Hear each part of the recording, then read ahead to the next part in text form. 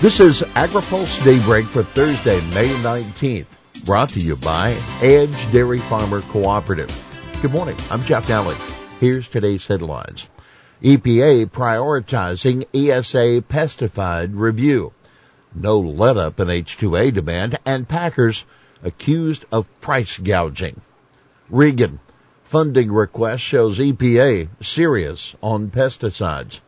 EPA Administrator Michael Regan says the agency is putting a priority on reevaluating pesticides for their environmental impact under the Endangered Species Act.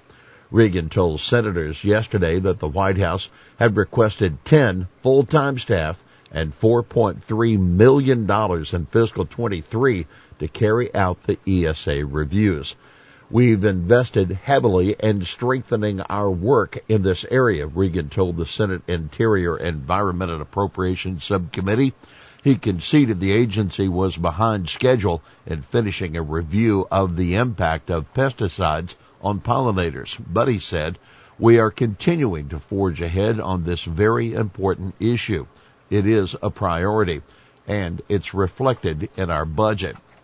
In addition, Regan told senators EPA would take high fuel prices into consideration when it decides whether to grant new small refinery exemptions from the renewable fuel standard. Regan said EPA was trying to, quote, follow the law while being sensitive to the prices that we're facing now. He said the war in Ukraine was putting pressure on refiners. H2A demand continues to soar. Applications for H2A workers were up 17.5% during the first half of fiscal 22. That according to an analysis by the National Council of Agricultural Employers. The number of H2A workers certified by the Labor Department increased 16.5% over FY21 to 193,273. More than 258,000 workers received H2A visas in FY21, which was a 21% increase over fiscal 2020. Similar to other sectors of the U.S. economy, agricultural employers face an exceptional shortage of workers as America recovers from the pandemic, noted Michael Marsh, President and CEO of NCAE. He said the dwindling number of domestic applicants for these temporary positions has led to explosive growth in the number of temporary foreign workers needed to plant, nurture, and harvest food for the nation. Dems continue to target meat packers for inflation. House Democrats, who are struggling to overcome voters' inflation concerns heading into the midterm elections, are moving a bill to the floor that would create a special investigator's office, USDA, to probe meat industry practices. The House Ag Committee approved the measure largely along party lines, 27-21 yesterday. Democrats are focusing on industries such as meat packing and oil refining as they seek to make the case that industry concentration is behind the inflation consumers are seeing. House Appropriations Committee Chairwoman Rosa DeLauro, Democrat of Connecticut, used a hearing yesterday with the Federal Trade Commission Chairwoman Linda Kahn to accuse meat packers of price gouging. Representative Mark Pocan, Wisconsin Democrat, said consumers, quote, are paying more than they need to due to meat industry concentration. We'll have more AgriPulse Daybreak after this. AgriPulse Daybreak is sponsored by Edge Dairy Farmer Cooperative, the third largest dairy cooperative in the country based on milk volume. Edge is a powerful advocate in Washington for farmers throughout the Midwest. Dairy farmers have always been leaders in caring for the environment, and they continue to lead in addressing changing climate conditions. Edge believes environmentally focused policies affecting agriculture should be guided by farmers, grounded in science, driven by the market, and sufficiently flexible to allow for innovation at the farm level. Welcome back to AgriPulse Daybreak.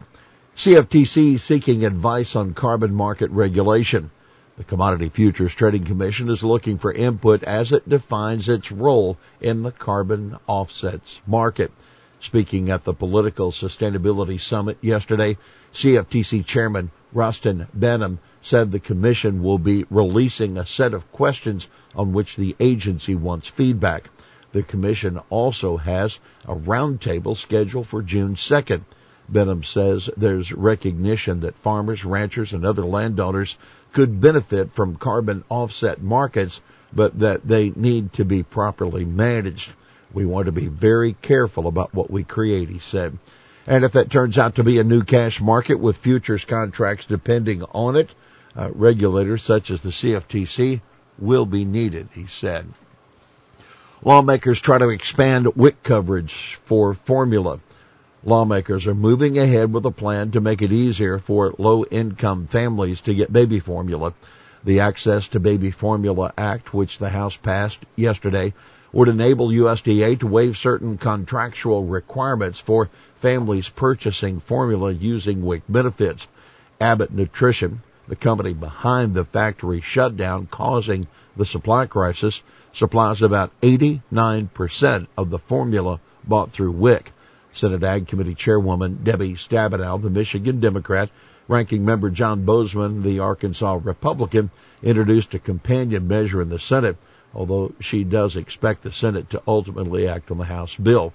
Boozman told reporters it's a very bipartisan effort. Now, take note, FDA Commissioner Robert Califf will testify before the House Ag Appropriations Subcommittee today, where he is expected to face questions on that formula crisis.